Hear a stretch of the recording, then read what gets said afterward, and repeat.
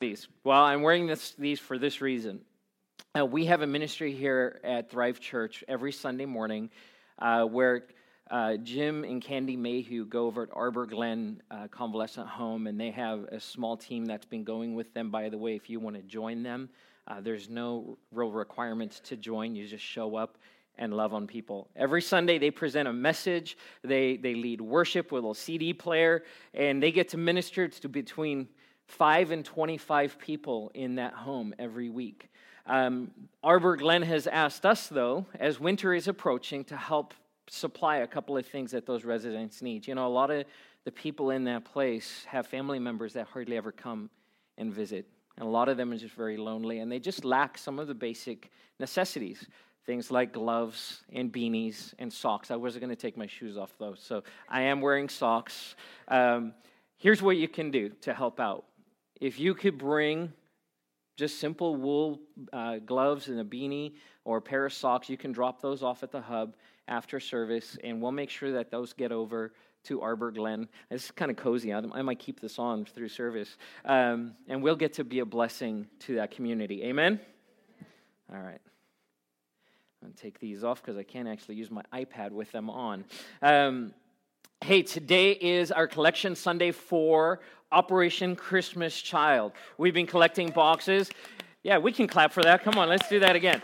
There's a Christmas tree here, and here's what I know. So just before you get all crazy, it's before Thanksgiving, and there's just one Christmas tree. Who of us are like hey, you don't dare put up Christmas decorations before Thanksgiving? Yeah. Any hardliners like that? You're like, right? You refuse to walk through the Christmas decor section at Target or at a Costco. You're like, not yet. Yeah, okay. So don't get all crazy on me. This is here for a reason. All right.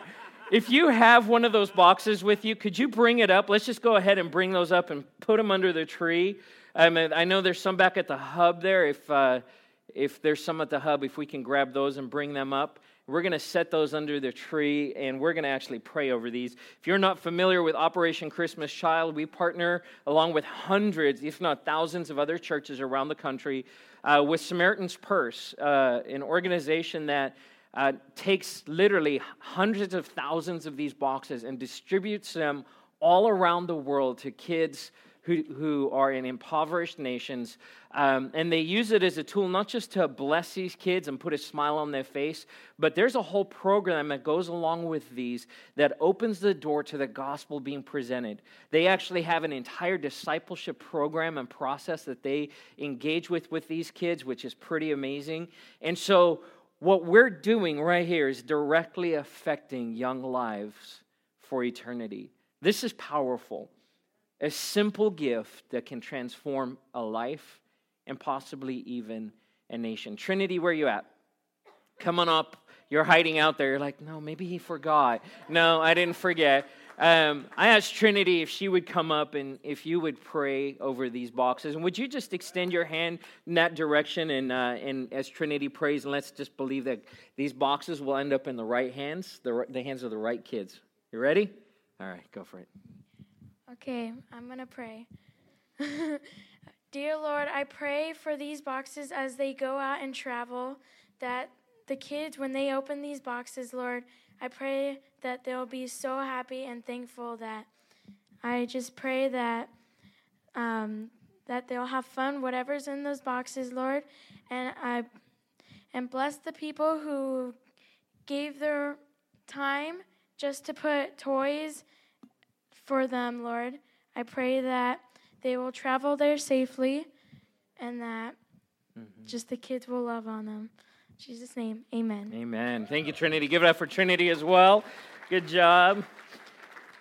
By the way, if you're sitting there going, oh no, I totally forgot. I have a box at home and I forgot that it was this Sunday. It's okay. What you can actually do is you can bring that box to the church office on Tuesday morning, and there'll be someone there to collect that from you. We have to drop these off at a collection site on Tuesday afternoon because then they get processed and then shipped around the world. So you have a couple more days. There's a little grace period. Or if you're going, wow, I wish I could have done that, there still is that opportunity. You don't even have to use one of those boxes. You can get like one of those plastic shoebox style boxes and fill that. But what a great opportunity to be a blessing. Hey, yesterday was Veterans Day, and we want to honor the veterans in our congregation today. If you served or are currently serving in the armed forces, could you please stand to your feet?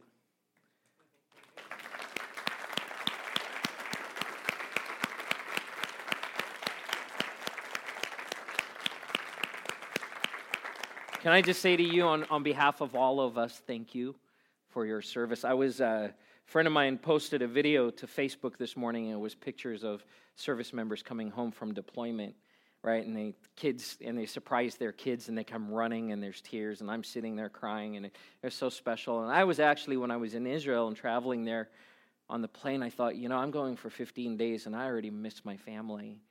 The sacrifice, not just of those who serve, but of their families, to be separated for so long is something we should be so thankful for and grateful for. So thank you to both of you. I'm going to pray for the both of you and for those who are currently serving. Father God, thank you for all those, Lord, who've given of their lives and in many cases given their lives, Lord, so that we can live in this nation and enjoy the freedoms that we have. God, I pray blessings upon these two right here in our congregation, but even those beyond, Father God, who've served, who've honored our nation and honored us by sacrificing their lives and giving of their time, Lord, and their families, Lord, who've sacrificed so much. We give honor to those to whom honor is due. In Jesus' name, amen. Amen. Well, it is good to be home, and I've missed you all. For those of you who didn't know, I've been traveling a little bit over the last couple of months, and I'm just glad to be here. I'm glad to be able to share the Word of God with you this morning. I was in Israel, as I mentioned, for about 13 days, and it was a jam-packed week and a half. I was there with a group of about 10 pastors and then some other congregants from some churches in Hawaii, which was a lot of fun. Traveling with Hawaiian folk is a blast. They like to laugh and eat. And those two things, I might be Hawaiian. I didn't realize that. But forged some great friendships. But I'm in the process of trying to unpack and process everything that I learned and saw. It was my first time traveling to Israel, which is a special trip for anyone who would go. But I do know this as a pastor. I don't know if you for those of you who've taken your kids to Disneyland, and that first time, especially when they're like 7, 8 years old, and like their eyes light up and they're just overwhelmed, right? The first time they see Mickey, and it's just and as a parent, you're standing watching that going, oh yeah, kind of hit that one out of the park. Well, I felt like that 8-year-old at Disneyland being in Israel. Like just everywhere we went, I was just like, this is amazing. I'm standing in the place where this or that happened. And it was just seemed like 2 days into the trip, I was ready to come home. I was like, okay, I'm done. I don't think I can process anymore emotionally or mentally. And then you just keep going, and every spot was just so rich and so amazing. One of the things I was even sharing with a friend that I was there with, I was like, I'm going to have to be really careful going home because I could just kind of unload Israel on you because it's just so much in me. And so what I'm going to try and do is allow some of the things that God spoke to me to just kind of seep out a little bit at a time, and that we would benefit from those things as a congregation. By the way, going to Israel is not cheap. The trip that I was a part of, it was about $4,000 per person. But can I share a quick Thrive story with you? I didn't pay a penny. Someone paid for me to go to Israel. I got a call a few months back, and someone said, hey, I know you've had a tough year. I know there's been some things that we've walked through as a family. And he's like, I think you just need a break and a sabbatical. We want to pay $4,000 for you to go to Israel. Isn't that good? Isn't that great? And so I thank God for that. I thank God for the opportunity. Some of you have already asked me, so are we going? And the answer is absolutely. The fall of 2019. So that's about 2 years, just less than 2 years away, which you're like, that's a long time. But you're going to need some time to save up. because you can do a cheaper Israel trip, but you get a cheaper experience.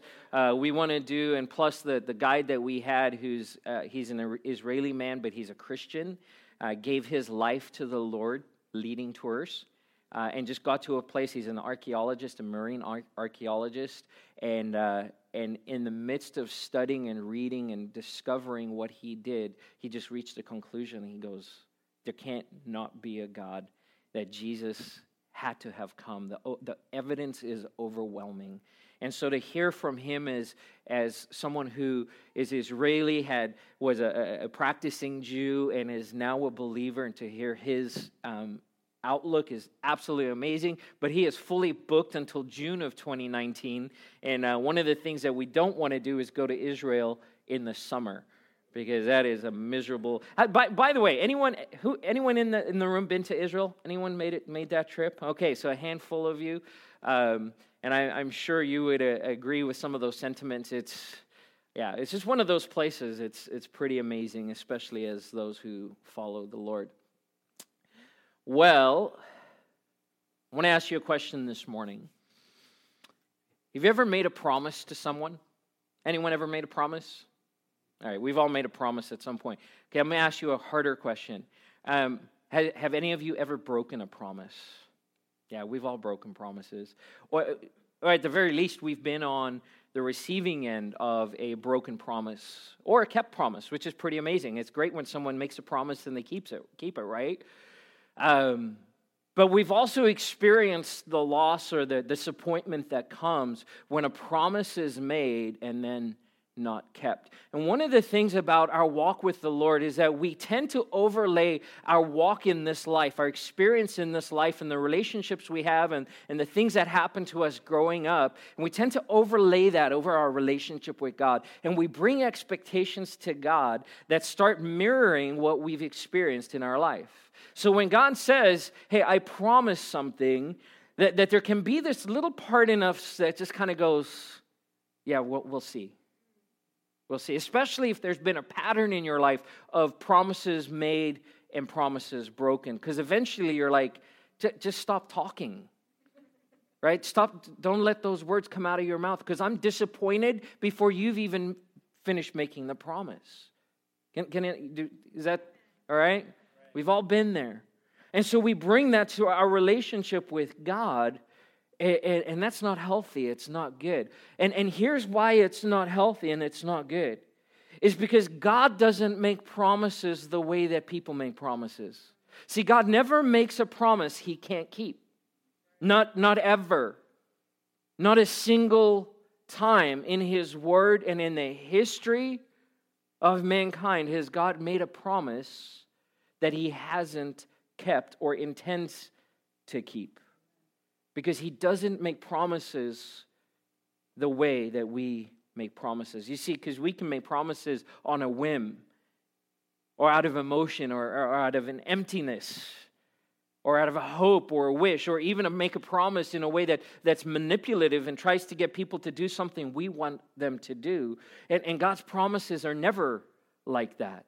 See, because he sees the whole picture. He's an eternal God, and so when he makes a promise, he sees the end.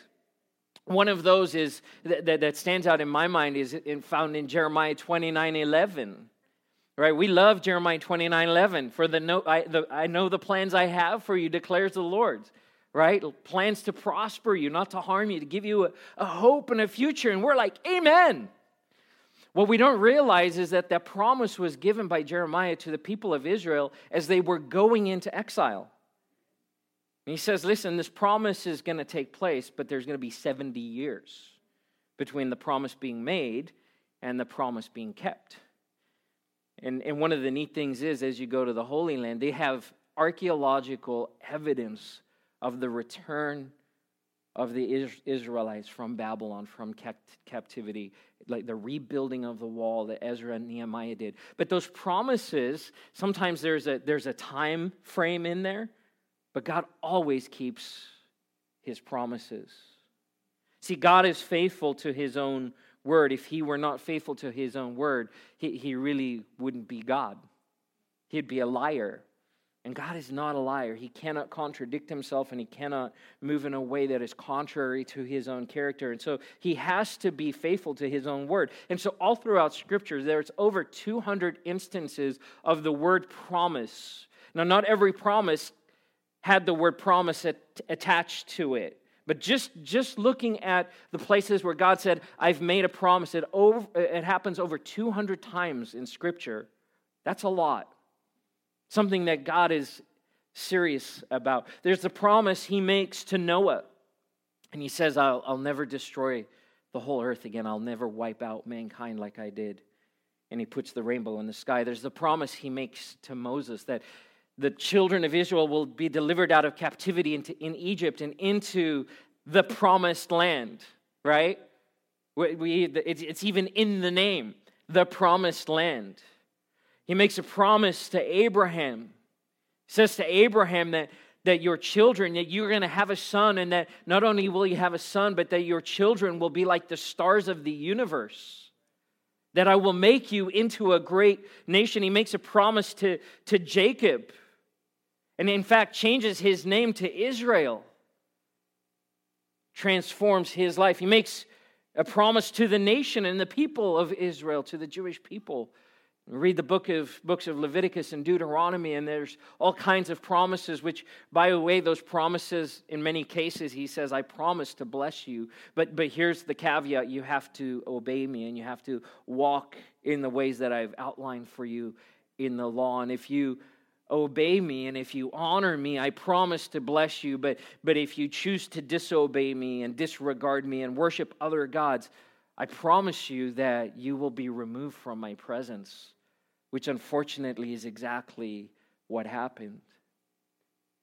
The promise of a Savior, the Messiah, prophetically in the Old Testament, and then in the New Testament, we have the fulfillment of that promise. Even as we draw close to Christmas, the fact that Jesus came into the world, that he was born as the fulfillment of their promise. And by the way, my message this morning is entitled The Promise, but it's kind of a prequel, right? I'm going to borrow a page out of George Lucas's book. I'm going to tell kind of the end of the story, and then we're going to go, our Christmas series this year is going to be called The Promise.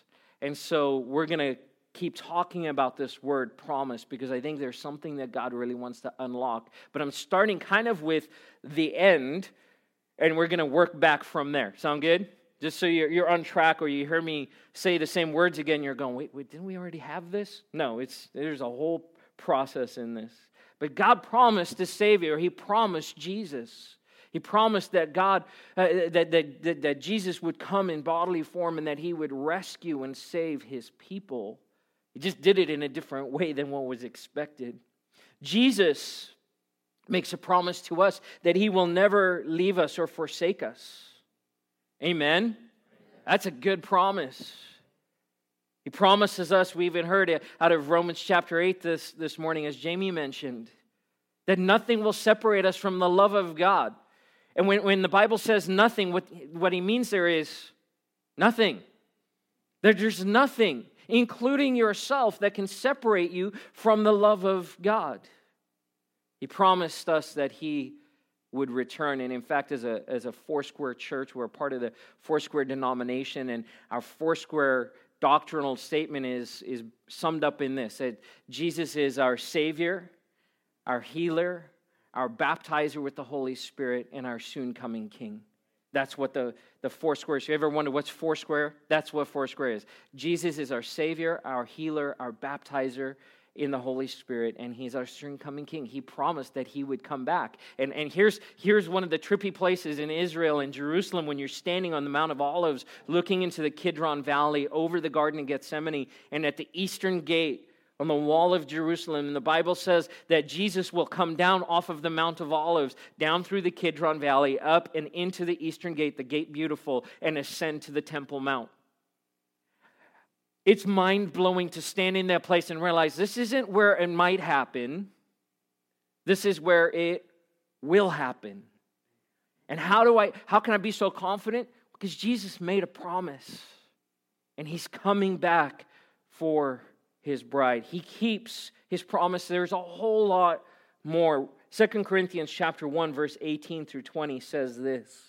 As surely as God is faithful, our word to you does not waver between yes and no.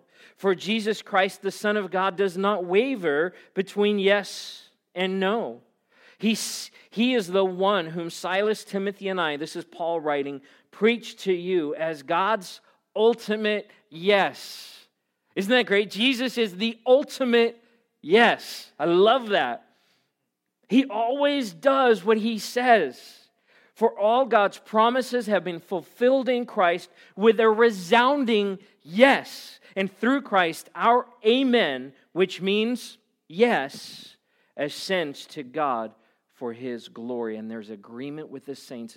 Jesus says yes to us, and we say yes to him because God always does what he says he will do.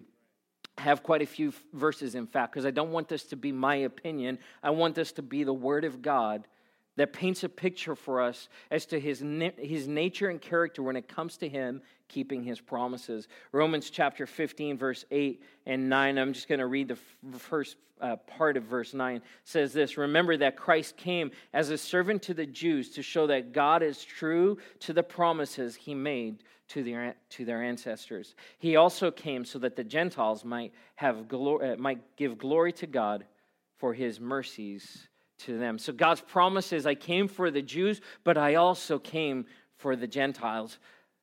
And of course, Paul is the one writing this, and he was the one called to go and preach and reach the Gentiles. Hebrews chapter 10, verse 23. Let us hold tightly without wavering to the hope we affirm, for God can be trusted to keep his promise. Amen? I want to talk about two specific promises this morning, though. I want to hone in and focus on, because we can talk about a vast range of promises, and they're all worth talking about. But there's two that I want to talk about this morning that I believe are significant and pertinent for us. The first is this, that Jesus promised that we who believe in him and follow his teaching would do greater things in his name than even he did. That's a pretty good promise. Come on. Hello? Jesus promised you and I that in his name that we would not only do the things that he did, but we would do greater things. That's pretty amazing. And that wasn't a suggestion or a hope. That was a promise of Jesus to us. Let's listen to what he has to say. I tell you the truth. Why? Because people can be liars. So I'm going to tell you the truth of my kingdom and the truth of my Father. Anyone who believes in me will do the same works I've done, and even greater works, because I'm going to be with the Father. You can ask for anything. Say anything. Now say anything like you mean it. Anything. All right. Anything in my name, and I will do it so that the Son can bring glory to the Father. Yes, ask me for anything in my name, and I will do it. That's a pretty awesome promise. So let's take a look. What did Jesus do? Just in case maybe you've forgotten. What did Jesus do? Well, he listened to everything his Father told him, which means he had a relationship with the Father, by the way. The kind of relationship where he could hear his voice. Jesus says, you will have that kind of relationship with your heavenly Father. He had compassion on the lost. By the way, you notice that so often we talk about the things that Jesus did and we start with the miracles. But that wasn't the greatest things that Jesus did. He had compassion on the lost. And he says to us, you can have compassion on the lost to even a greater degree. He was a friend of sinners. I mean, he really kind of turned things upside down. He had a reputation. Jesus had a reputation. I mean, he was a guy who did some awesome things, but he hung out with some shady people. And he surrounded himself with really a bunch of losers. Broken people. I think if there were, a handful of things that really impacted me in Israel, one of those was every person we talked about in Scripture, as we looked at their life, we're like, man, they're a mess. They were a mess. They were not qualified.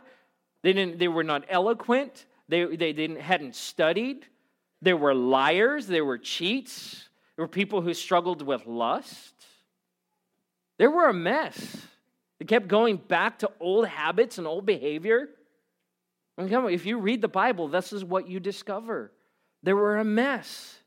Yet Jesus says, I'm going to be friends with people who are unlikely so that I can reach them. And he tells us that we should do and be the same. So what kind of reputation do you have? Okay, I'll just kind of leave that hanging out there. He preached the word of God with authority. Not as the chief priests and the scribes who just were blah, blah, blah, blah, blah, blah, blah, blah, blah. Right? They got up and they preached and they wanted to make themselves look good. Jesus preached the word of God with authority, and he made his Father look good. Got to sit on the southern steps. If you're friends with me on Facebook, my profile picture right now is me sitting on the southern steps in the exact place where Jesus would have sat at the exit to the temple, where the rabbis spent their time teaching the people as they came out of the house of the Lord. Got to sit in that place where they said of Jesus, he preached as one who had authority. That you can speak the word of God and declare the word of God as one who has authority. Jesus said you would do those things. It's not my word, it's his word. And then he performed miracles in order to draw people closer to God. He walked on water. He healed the sick. He raised the dead. He cast out demons. Right? And that was halfway through the week. He fed 5,000 and 4,000, which, by the way, is actually more like 12,000 and 10,000 because they only counted the men. So he has this little bit of food, some fish and some bread, and he feeds 5,000 men and their families, 12,000 people. That's amazing. And then he says to us, by the way, you're going to do greater things than I did. Okay, can we just let that settle in for a second? Because this is a promise from God to you.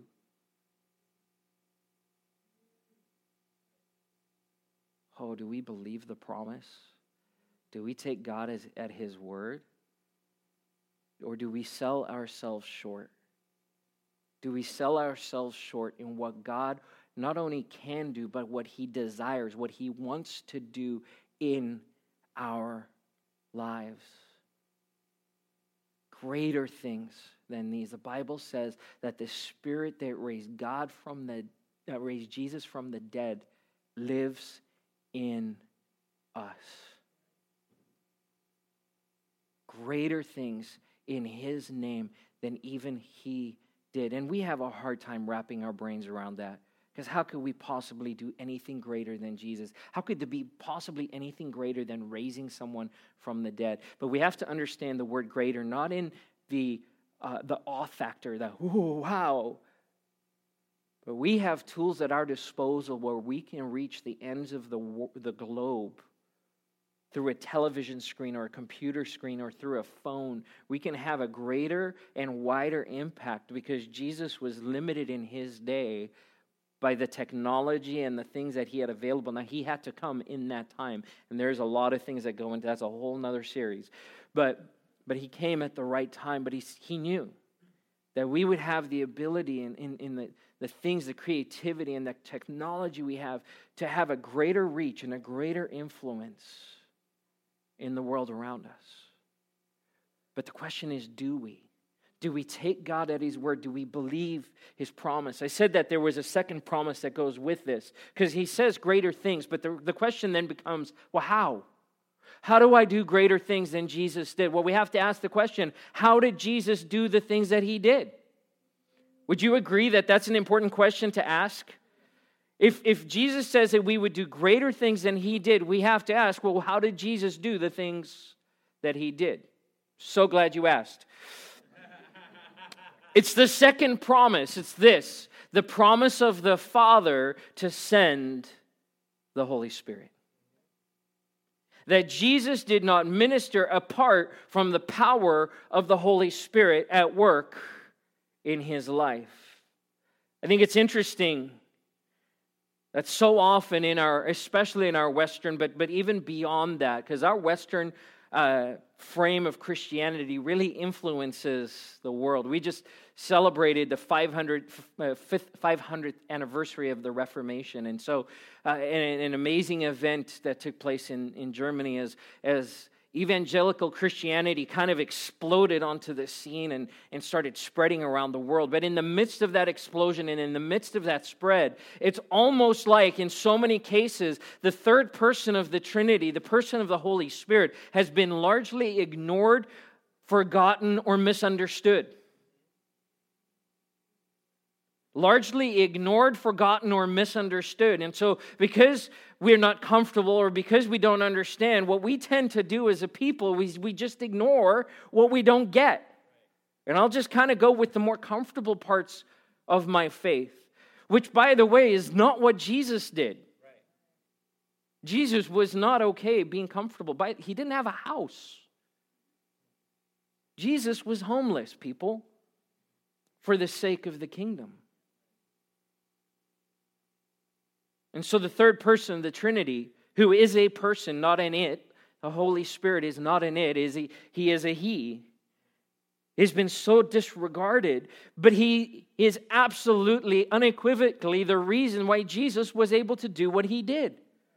And so we can't expect to do what Jesus did if we do not understand and embrace the power of the Holy Spirit in our lives. So there's been much debate over the centuries as to the function and relevance of the Holy Spirit in our lives today.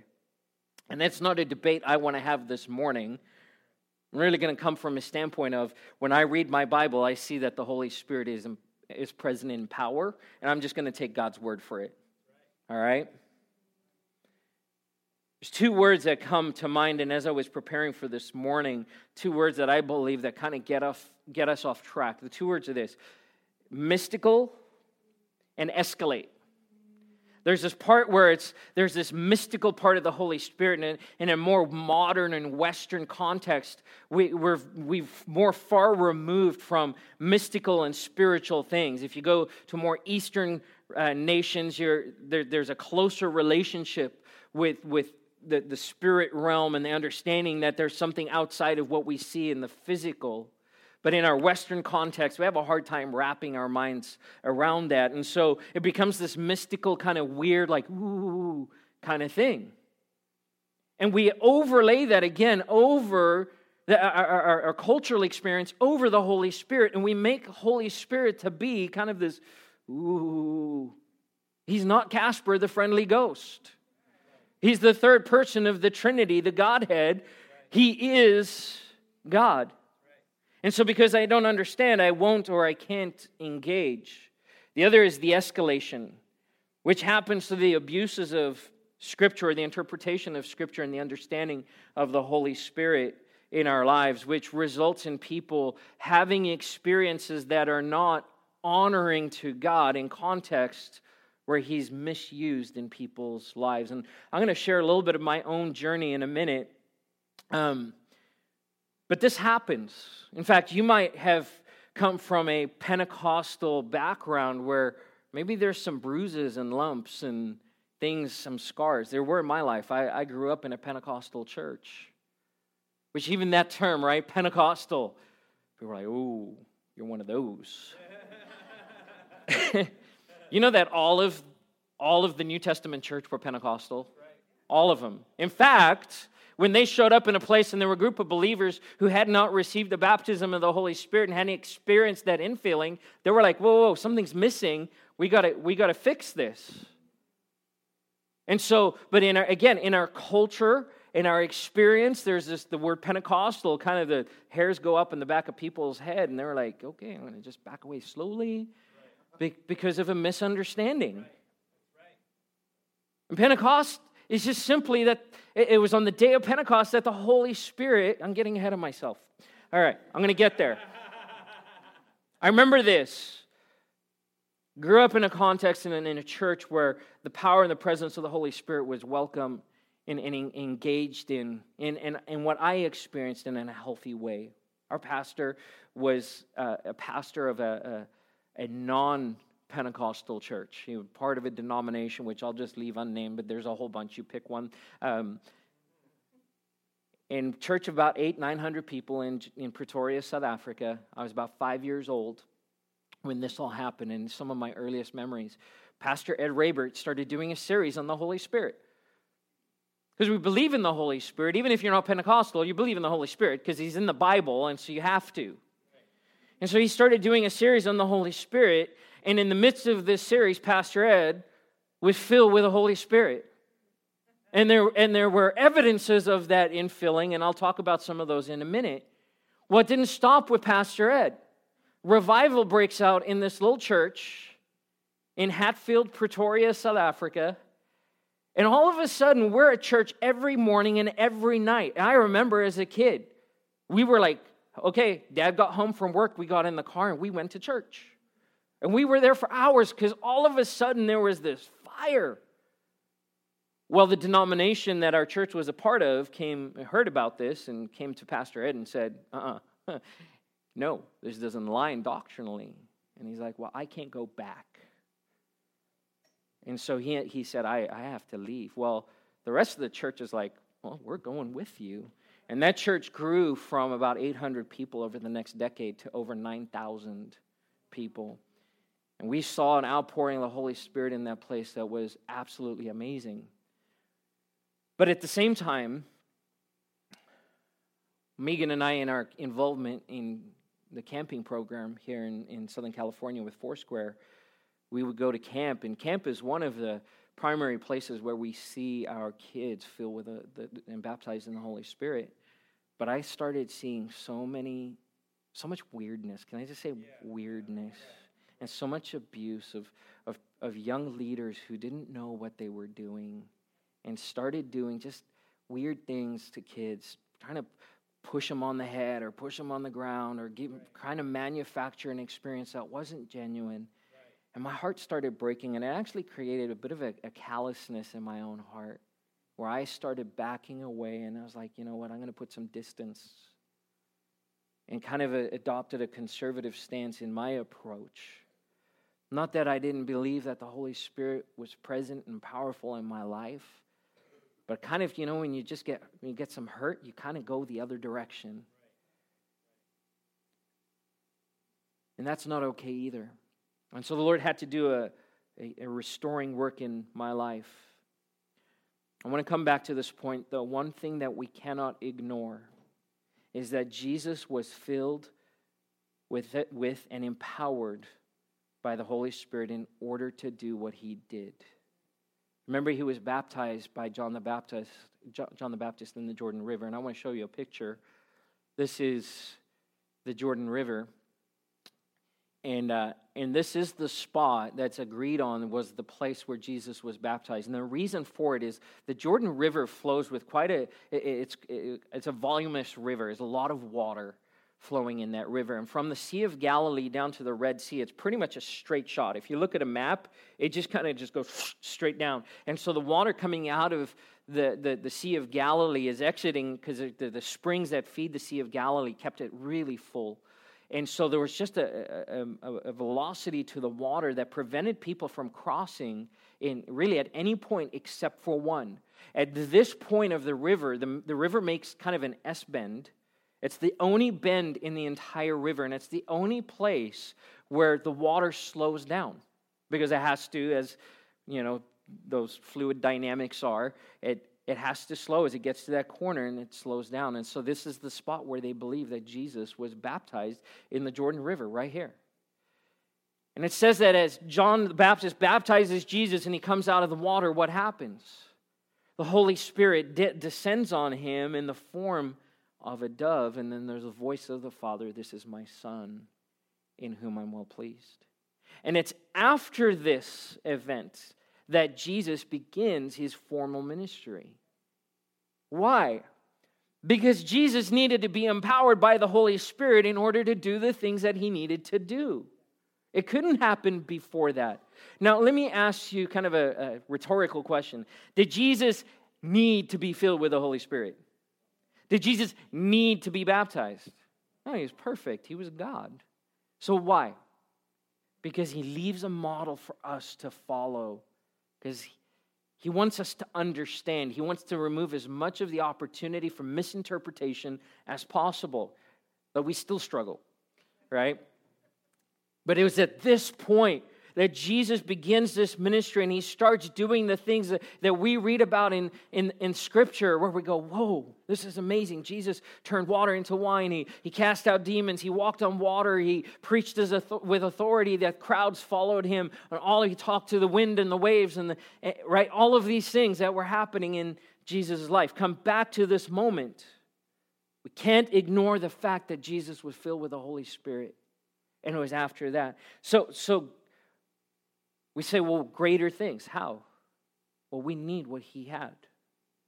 We have to have what Jesus had to do what he did. Does that make sense? We have to have what Jesus had in order to do the things that he did, and greater. So let's demystify and de-escalate. Sound fair? By simply looking at the Word of God. Because I think we get into arguments, and I've read arguments, and I've listened to arguments, and I've been a part of arguments and debates, and sometimes we forget that there's a Bible that we can reference, and I don't have to lean on my own understanding. Amen? John 14, 15 through 17. Jesus says this, if you love me, obey my commandments. Pretty straightforward. And I will ask the Father, and he will give you another advocate, one of the names for the Holy Spirit. He will never leave you. Promise. By the way, never means never.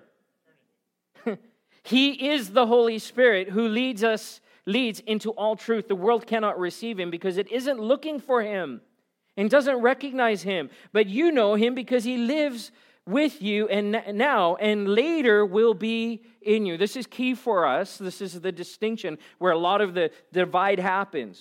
Well, when you give your life to Jesus, you're filled with the Spirit. You're saved, and yes, the Holy Spirit is a part of that work. But Jesus made a clear distinction that you know the Holy Spirit because he's with you, but at some point he will also be in you. Really key. Not my words, Jesus' words, okay?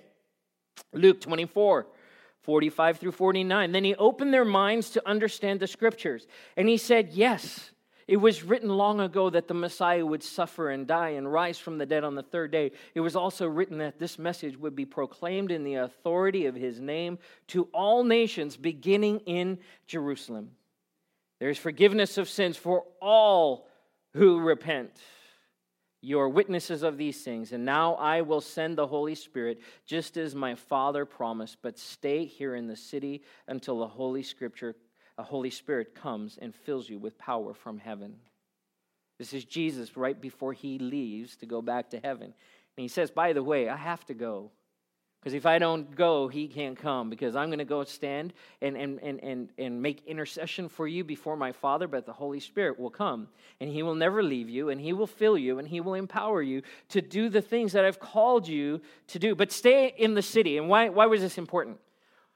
Well, because after the crucifixion and even after the resurrection, the disciples are in a bit of a quandary. Because Jesus was really clear about, hey, listen, this is what's going to happen. And they had a hard time believing that he would die. I would have a hard time believing that. They had grown close to him. They had a relationship with him. They had walked with him all over Israel. Sat around fires talking.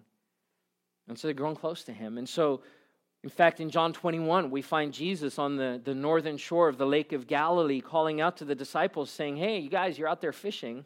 How's it going? Why were they there? Because they went back to what was familiar to them. They'd been walking with Jesus for 3 years, but man, when the wheels fell off, Peter denies Jesus. They're scattered. They're in the Garden of Gethsemane. The soldiers come, they're gone. Right? Now, Peter denied him with his mouth, but really all of the disciples denied him with their feet. We're gone. We're out of here. And now they're feeling bad. They're feeling guilty. They're all depressed. Can I get an amen? Right? Because none of us have ever felt that way. And so what do? They go back to what they know. And so Jesus has to tell them, listen, I'm going to leave, but don't go anywhere.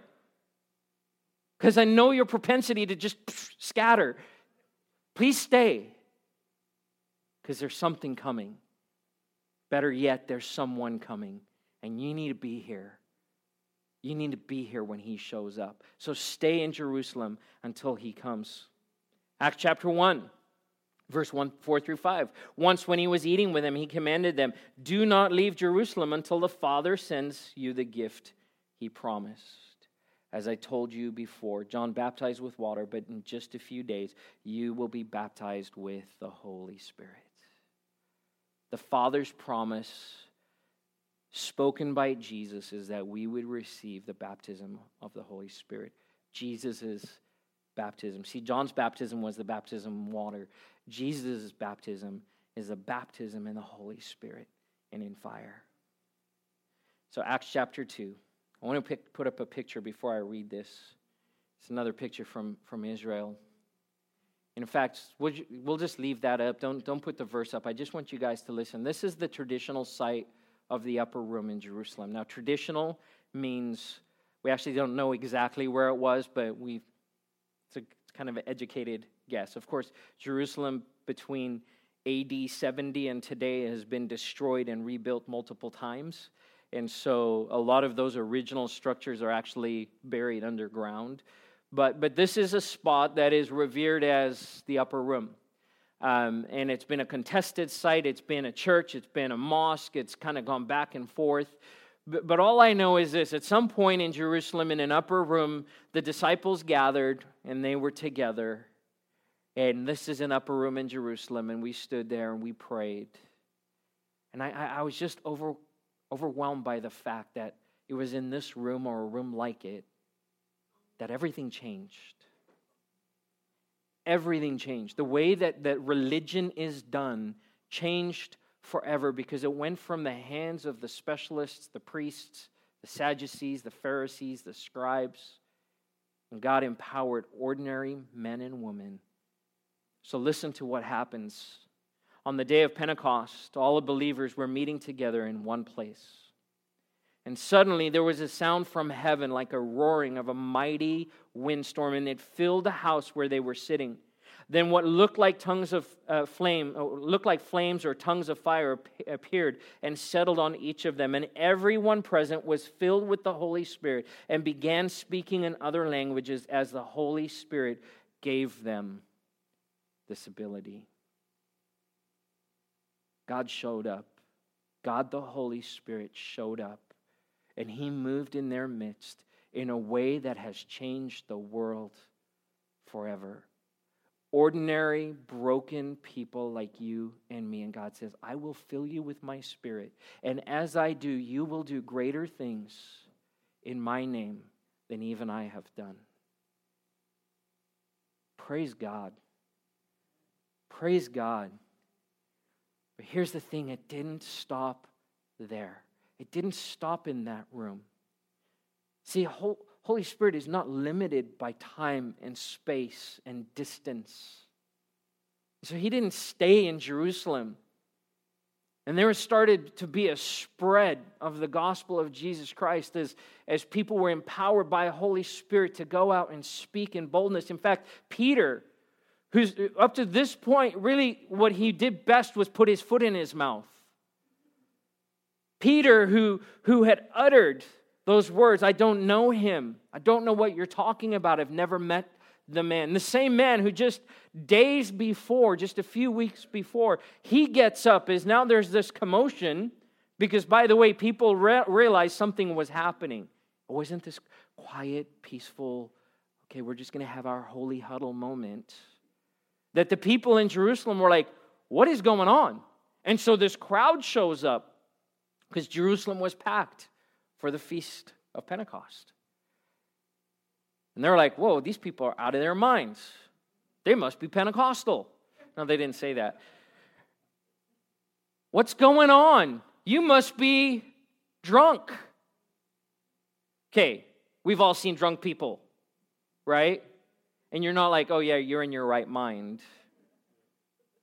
This is what they likened them to. And then Peter gets up and goes, whoa, whoa, whoa, whoa.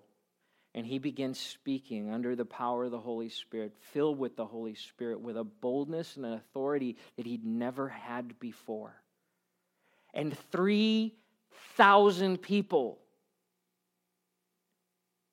3,000 people say, we want to follow this Jesus that you're talking about. And they commit their lives, and man, the church took off. I tell you what, there's not a church growth book that's been written that can compare to this. No strategy. They didn't sit and go, listen, how are we going to attract more people? Maybe we can send out a flyer and canvass a neighborhood. All right? I'm not trying to bash the church, but come on, people. Sometimes we lead with that. What were the people attracted to? The power of God present in normal people's lives. In the midst of this, in the midst of their togetherness, in the midst of the unity in that place, as they were together breaking bread and praying and being with each other, they had to replace Judas. And so they cast lots, and Matthias is chosen to be the replacement disciple, right? So they're doing some business and they're hanging out, and the Holy Spirit shows up. And Peter, in the midst of his message, quotes the prophet Joel, who made a promise from the mouth of God to them and to us. He says this in Joel 2:28 and 29. Then after doing all those things, I will pour out my Spirit upon all people. Say all people. That's you. Your sons and daughters will prophesy, your old men will dream dreams, and your young men will see visions. In those days I will pour out my Spirit even on servants, men and women alike. And he removes all the barriers and all the things that separate. And he says, young, old, male, female, servant, free, doesn't matter. I will pour out my Spirit on all people. And Peter stands up and he says, this is the fulfillment of a promise that happened. And by the way, those in Jerusalem would have known the prophet Joel. They would have known this passage. It's happening. There was a promise made by a God who keeps his promise, and this is the fulfillment of that promise, and you can be a part of it. That's pretty amazing. And the invitation still stands. So I was saved when I was 5 years old. I gave my life to Jesus at a family camp. It's one of my earliest memories. I was filled and baptized with the Holy Spirit when I was 7. Our church, because we had moved out of the church that we were occupying when Holy Spirit showed up, and that denomination said, we moved out of that church, and we actually were meeting in a tent. It was a large circus-style tent. Some of you have heard the name Reinhard Bonnke. It was one of his old tents that he used with Christ for Africa, or Christ for the Nations. And so our pastor and him were really close, and he said, hey, I've got a tent that you can use. We set it up.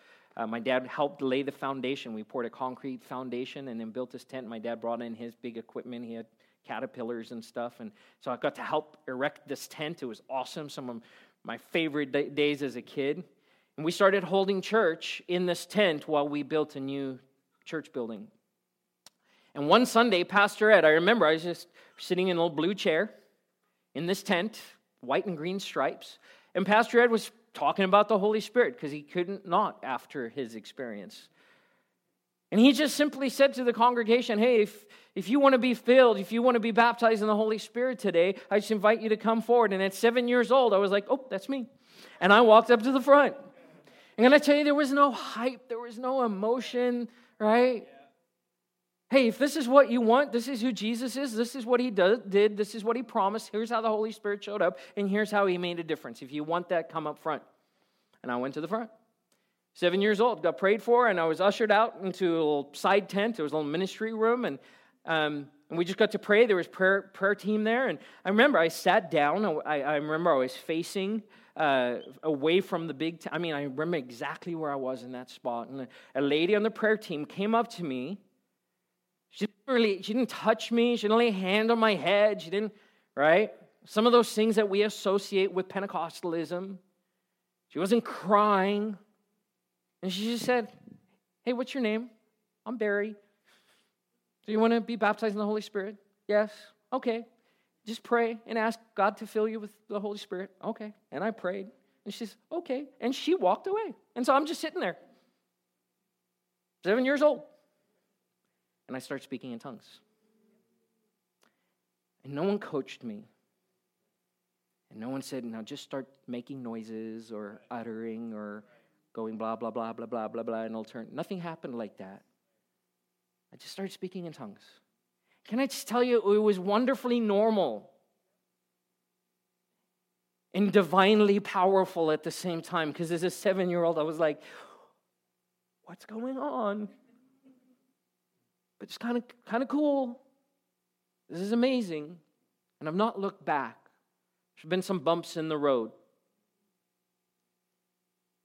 But I've known since 7 years old that I needed the power of the Holy Spirit in my life.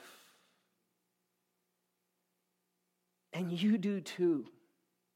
And I don't know where you're at in your journey with God, what this has looked like in your experience. But here's the thing. Thrive Church is a Foursquare church. We're a Pentecostal church.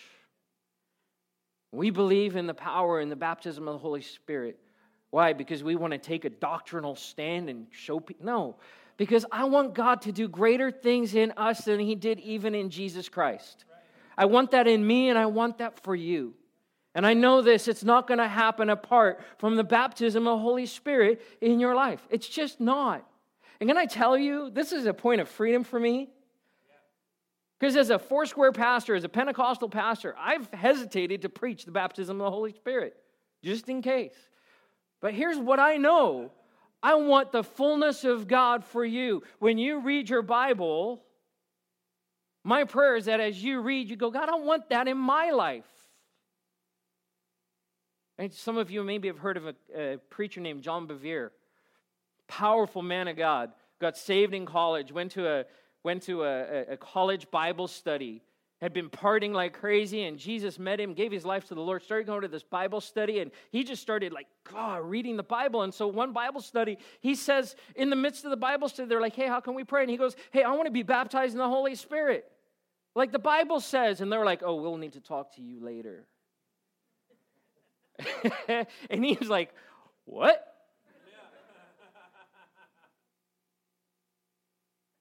Because God's word is God's word, and He says He will do what He says He will do, and He says, listen, you'll do greater things in my name when you're empowered with power from on high. And the person of the Holy Spirit comes into your life and is welcomed into your life. It's a game changer. A couple of things. Jesus says, wait. I translate that for us now. Slow down. Because this is the how part, by the way. You're like, well, how do I do it? Here we go. Slow down. Because an engagement with Holy Spirit is not a drive-through kind of engagement. Right? I'll take my grande latte and the Holy Spirit. There has to be a waiting, a drawing near. The Bible says, draw near to me. God says to us, draw near to God and He will draw near to you. So we got to slow down. We got to wait. We're going to slow our roll a little bit and say, okay, God, I want to draw near to you. I want to be in a quiet place. It doesn't have to be an upper room. It can be any room. I got baptized in the Spirit in a tent. Doesn't matter. It's not the place. But there has to be an intentionality, an engagement, even what Gerson talked about last week, where we would say, Lord, I'm aware of who you are and your presence in my life, and I just want to turn my focus to you. And so we have to wait on Him. We have to ask. Now, the disciples didn't ask, but it kind of happened before the upper room.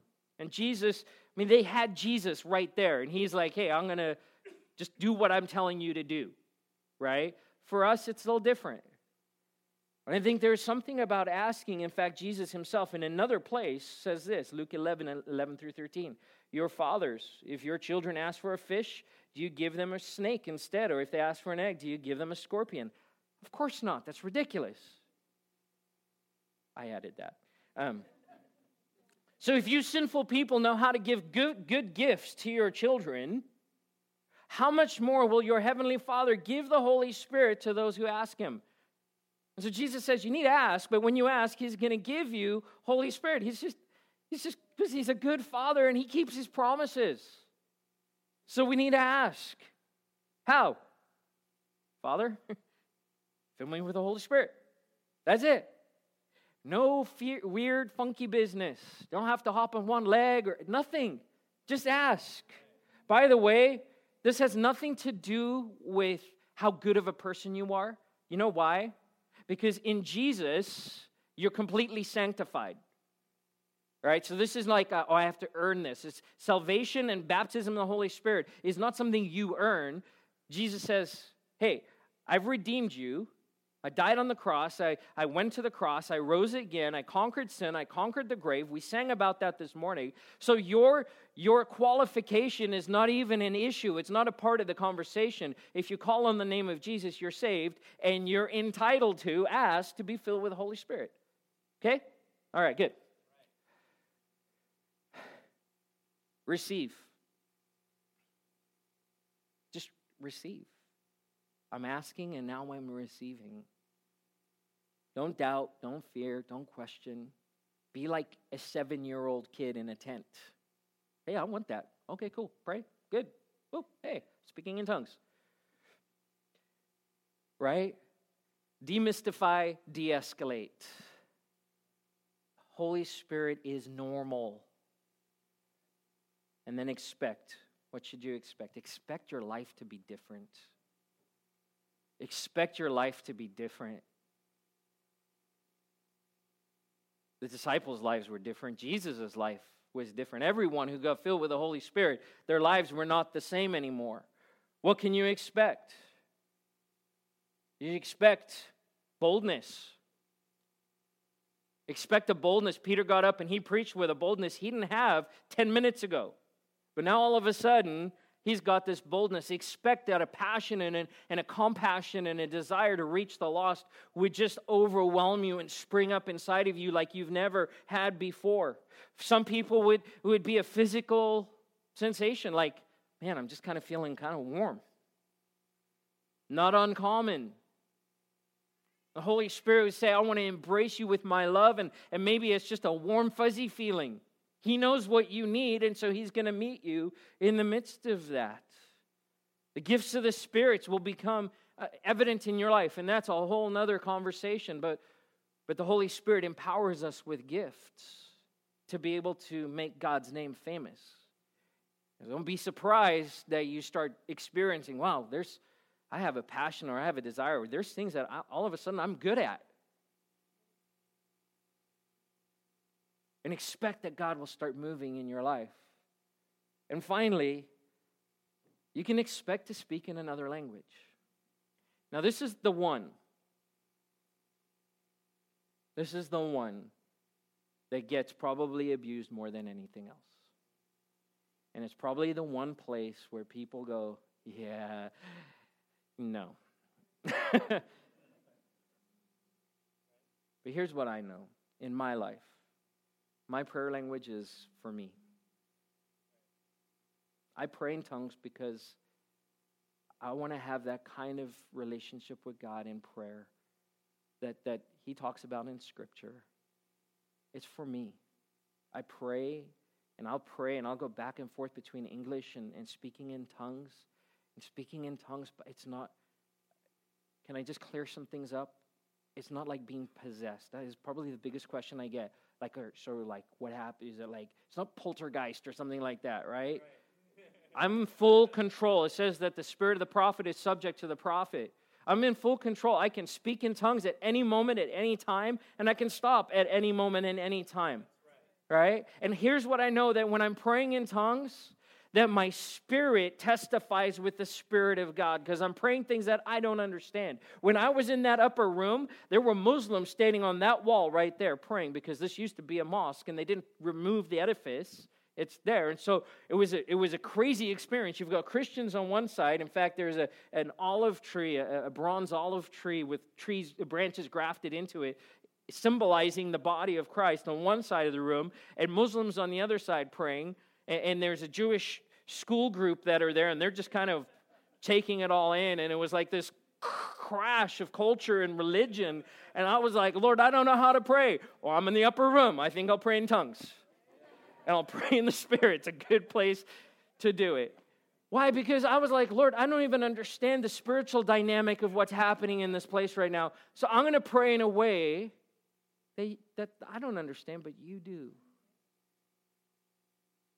For a long time, it was in Foursquare and even outside, it was like that speaking in tongues was the initial evidence of being baptized in the Holy Spirit. And it was a pretty dogmatic stance, which I believe resulted in some damage. It resulted in youth pastors like bashing their kids, but like, no, just start talking. Just start forming words. And like kids are like trying to make stuff up just to get, leave me alone, right? That's not what God's heart is. So, can you be filled with the Holy Spirit and not speak in tongues? Absolutely. Absolutely. Because what father, when you ask for bread, right?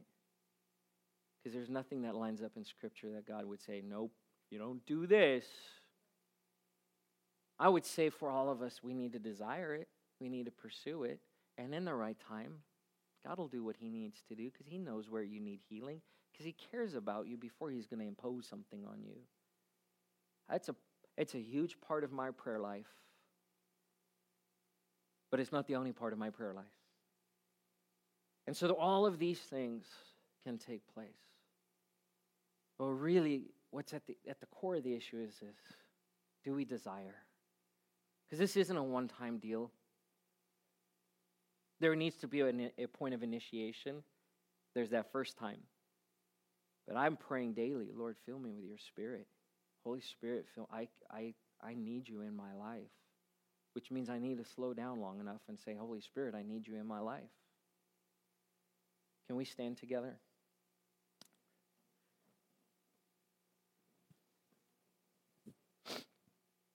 I want to close this way and invite the worship team to come. I want to simply ask and give you an opportunity, the same opportunity that was afforded me